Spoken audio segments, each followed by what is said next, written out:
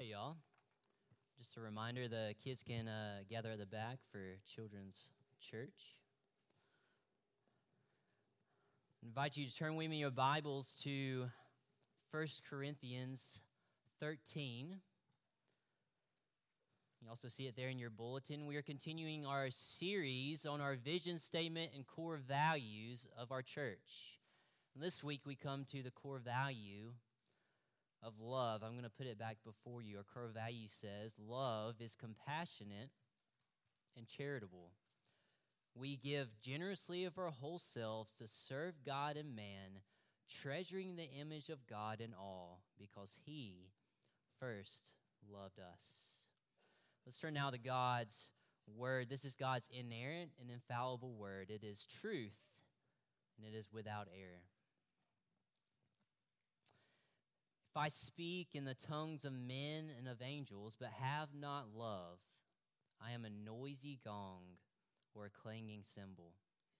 If I have prophetic powers and understand all mysteries and all knowledge, and if I have all faith so as to remove mountains, but have not love, I am nothing.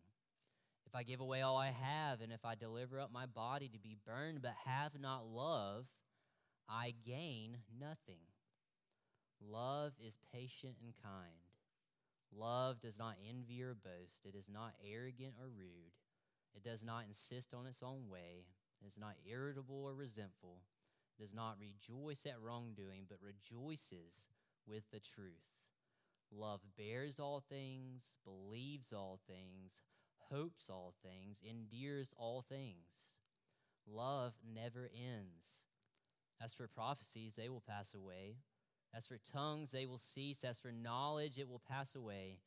For we know in part, and we prophesy in part. But when the perfect comes, the partial will pass away. When I was a child, I spoke like a child. I thought like a child. I reasoned like a child. When I became a man, I gave up childish ways. For now we see in a mirror dimly, but then face to face. Now I know in part, then I shall know fully, even as I have been fully known. So now faith, hope, and love abide, these three, but the greatest of these is love. This is the word of the Lord. Thanks be to God. Let's pray. Father, the grass withers, the flowers fall, but your word stands forever. It is your word, and it's your spirit that speaks to us now. I pray that you would give us open ears, open hearts, and that we would see Christ in this. Praise your name. Amen. Well, love and the heart are two things that cannot be separated. I'm not talking about the physical heart or the heart that you might find on jewelry or the heart-shaped candy or cards that we give out at Valentine's. I'm talking about the core of who we are. It's our mind, soul, and strength that shapes the way that we live. So as we think about love and the heart in this passage, it's important to understand the context of what we're coming to. 1 Corinthians is written by Paul to the church in Corinth, a church that he planted. And he's writing it because there is major divisions in the church. They're struggling openly with sin of sexual immorality. And on top of this, the church had actually written a letter to Paul, and they were really confused on theology. They were really confused on certain ways they were to live the Christian life. And at the root of their disunity was an elevation of self. It was a self-centeredness in their actions. They were pursuing their own advancement rather than gospel advancement. As one of my seminary professors said when speaking about 1 Corinthians, they were seeking worldly wisdom instead of godly wisdom. And just from this little bit of context of the church in Corinth, we can relate pretty easily. Doesn't take much to find division in our world today, division in the broader church, division in our country. We run into it daily. But I want you and I to be careful this morning to not let that overshadow something. It's the thing that was at the bottom of the issue with the church in Corinth, is at the bottom of the issue with division today, and that is our hearts. The heart. Our hearts can be divisive things. They can create disunity inside of us that creates disunity with other people, creates disunity with God. Even when we're pursuing good and true things, our hearts can so quickly become divided. And at the root of this is the battle with sin. It's the struggle between self and God, self and others, worldly wisdom and godly wisdom. Martin Luther, a great reformer, once said that whatever your heart clings to and confides in, that is really your God. And if our hearts and love can't be separated, then we must ask ourselves, what is my heart clinging to? What is it confiding in? God's word is telling us in this passage that there's a more excellent way. And we see from this passage that love comes from God through Christ and is at the core of the Christian life. Love comes from God through Christ and is at the core of the Christian life. Therefore, it must be the priority and the posture of our hearts. First, let's look to the priority of love. And if we look back to the context again, Paul is writing this letter, teaching them, trying to show them that there's a better way than worldly wisdom.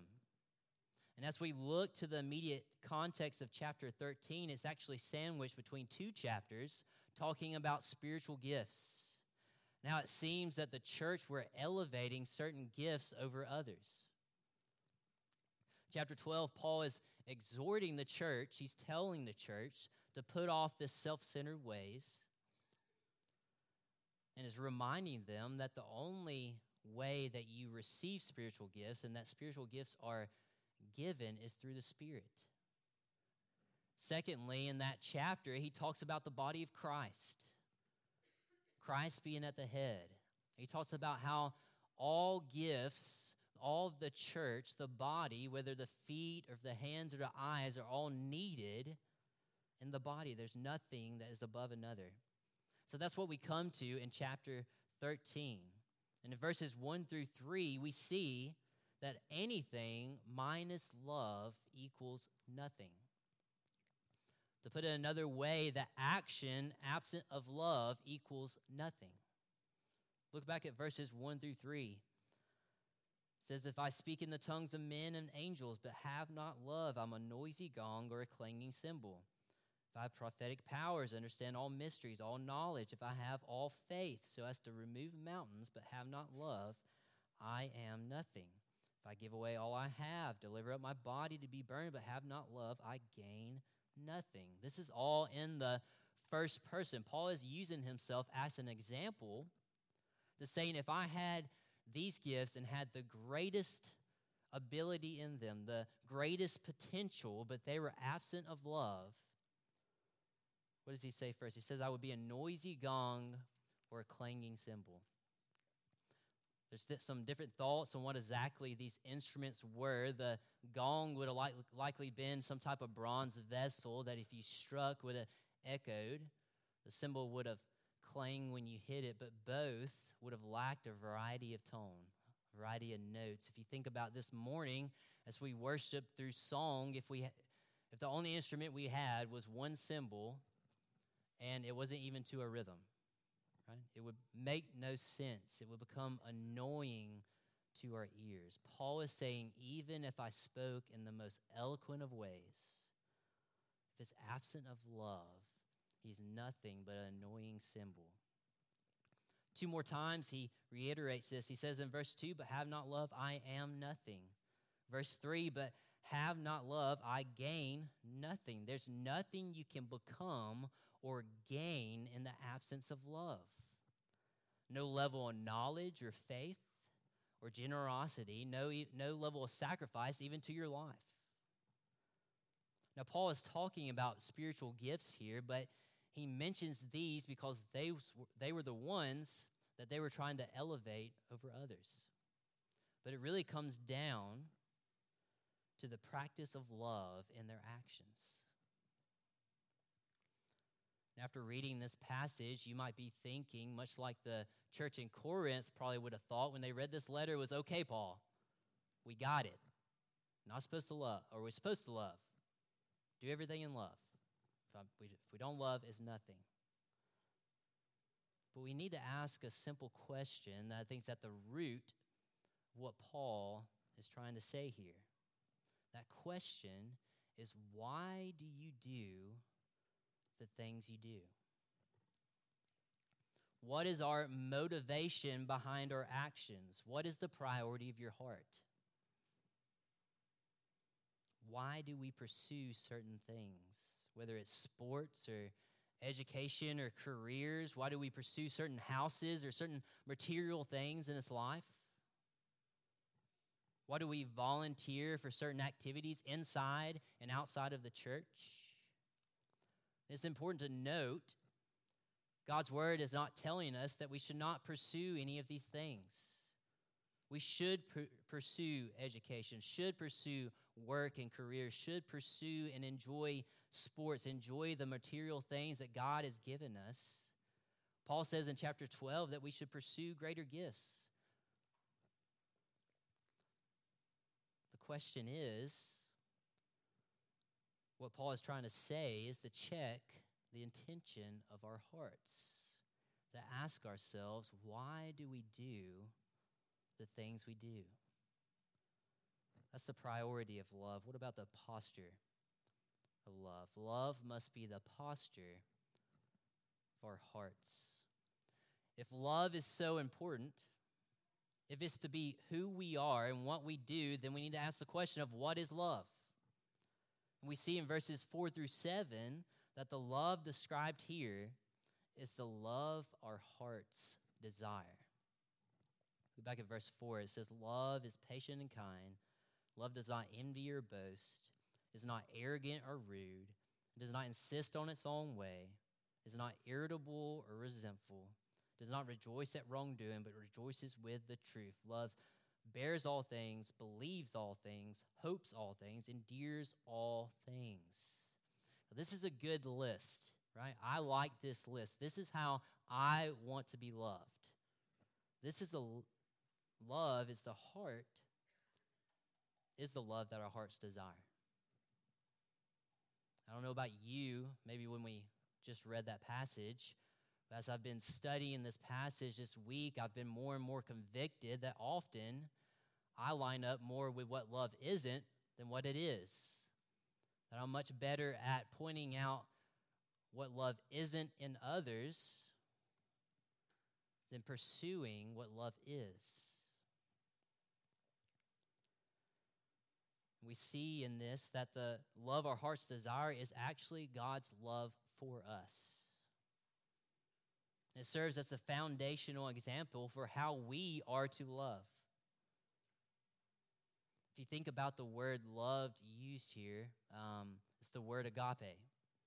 And at its most basic sense, it means warm regard for and interest in another. But there's something so much more and so much deeper to this love that we see in 1 Corinthians 13.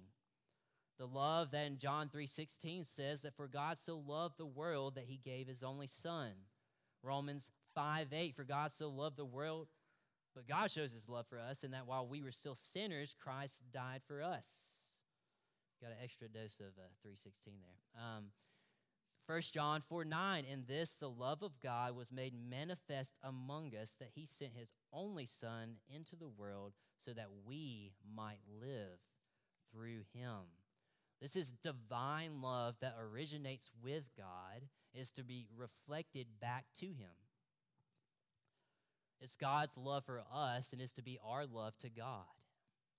We further see this in the New Testament with a great command to love in the gospel when Jesus is asked by a scribe what commandment is the most important.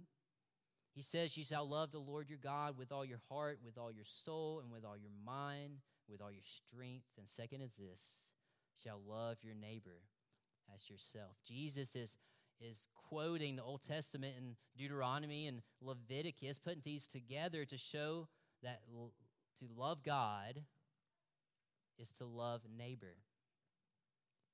See it again in the Gospel of Luke. Jesus says, love your enemies. So we see that this love described here, the love that is to be the posture of our hearts, is a self-sacrificing, others-oriented love. It's the love that puts off self and loves others, not because we get along with them, because we hold the same views or have the same interests, but because they are made in the image of God. You know, Paul is specifically speaking to believers, to the church here. And so this is how we are to love each other. But we also know that there's a broader application, that we are to love those outside the church as well.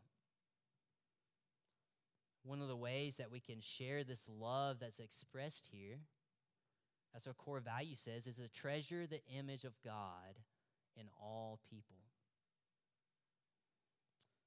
So what does it mean for this to be the posture of our hearts, for us to treasure the image of God in all people? Well, first it means that we value them. We value others, which means we don't consider their socioeconomic status, how will they fit into. That's not what we should think about when we think about someone's worth. Treasuring the image of God means that we don't decide their value. That someone's money, their job, their family, their ability, their intelligence doesn't give them value. Their value, your value, my value, comes from God, comes from us being created male and female in the image of Him. So to treasure the image of God means we value them. It also means we care for them. This means that we live self-sacrificially and others-oriented. As our core value says, that we give generously of our whole selves. You know, the opportunities to love and care for another usually are never convenient. Usually comes when we have a full schedule or when we have other things to do. This passage is calling us to a self-sacrificial love. A love that doesn't make sense, a love that is messy and will get us out of our comfort zones. And we pursue this love. We pursue this as a posture of our hearts by seeking to follow Christ's example. Not for self-gain, not for self-promotion, but for love. So we may ask the question, so what happens when I fail at this? When we don't treasure the image of God in others, when we think and act more like the negative attributes of this passage than the positive. Theologian once wrote, summarizing all of Paul's writings on love, he says this: love explains what it means to be in Christ, to be in the Spirit, to be in the faith. In it is realized the freedom from sin to which believers have been called to in Christ. See, the pursuit of a posture of love doesn't come from us trying harder, but rather our pursuit comes from our union in Christ through the Spirit. Which brings us to our last point, the perfect love. This love which bears all things, which believes all things, which endures all things, is eternal love. Look back at verse 8. It says, love never ends. This serves as a summary of what Paul has just said in verses 3 through 7, and is pointing forward to a description of what's to come. And if love never ends, then that means love is eternal. Love comes from the Father through the Son and works through the Holy Spirit. Paul is trying to get in the heads of the church in Corinth that those spiritual gifts that you are staking so much of your effort on, making so much of your priority, are but signposts to what's to come, are signposts to the second coming of Christ. This is a reminder for the church in Corinth, a reminder for us this morning that there are many things in our lives to pursue, to be priorities, but to keep our eyes set on ultimate things. Don't let temporary things become ultimate things. This perfect love is eternal, but it's also better. Remind you again, Paul's not speaking against spiritual gifts. He is for them. He encourages them. But he wants the church to see them in the right framework. And in this, he uses several examples to explain the greater things to come. Verse 11, he says, when I was a child, I spoke like a child, I thought like a child, I reasoned like a child. When I became a man, I gave up childish ways. Now, this isn't demeaning gifts or demeaning children. What he's saying is that there's a natural growth that occurs in our lives. That childhood is temporary, that adulthood is coming. He again uses this illustration of the mirror and looking in the mirror. If you think about it, you never actually see yourself, you just see the reflection of yourself. He's saying the things to come is going to be a face-to-face picture. So what does this mean? God's word is calling us to live now with a focus on eternal things, to live now with the priority of our actions, the posture of our hearts, focused on the perfect love, which is Christ Jesus. If you think about Paul's story, Paul understands this really well. Paul, formerly known as Saul, persecutor of the church, he was met on the road to Damascus by Jesus, who met him where he was, called him out, and changed his heart. Paul says in 1 Timothy 1, he says, I was once a blasphemer, a persecutor, an opponent to God and to Christians. And he says, the grace of our Lord overflowed for me with the faith and love that are in Christ Jesus. Paul writes to Timothy, he's also, what's true in 1 Corinthians, that faith and love are in Christ. We see these connected with hope in verse 13. So now faith, hope, and love abide, these three, but the greatest of these is love. Why is love the greatest? All three of these are vital parts of the Christian life. This is why they're at the core of who we are and what we want to be as a church. Faith, hope, and love are meant to be reinforcing each other. But it's the eternal divine love of the Father for his Son and through his Son in which we have faith and in which we have hope. They're all linked together, but they're based on the eternal love of God through Jesus Christ. At the beginning, I quoted Martin Luther when he said that whatever your heart clings to and confides in, that is really your God. Our core value statement, again, it says we give generously of ourselves to serve God and man, treasuring the image of God in all because what? Because he first loved us. I ask you this morning, are you willing to receive that love? Because you have it. You have received that love. You have Christ crucified for you. For you. When God looks on you, he sees Christ. That's the love of the Father. That's the love you have received. Core value can be defined as a deeply ingrained principle that guides all our actions. While that's a good definition, we get something so much better. If you're in Christ, you are in union with him. It's through our union in Christ through his perfect love, that we can pursue a love that is a priority of our heart and the posture of our hearts. It's how we love in a way that's others-oriented, that's sacrificial, that treasures the image of God in all. It's because he first loved us. Let's pray. Father, you loved us so much, you sent your Son to die for us, so that when you see us, you see his righteousness.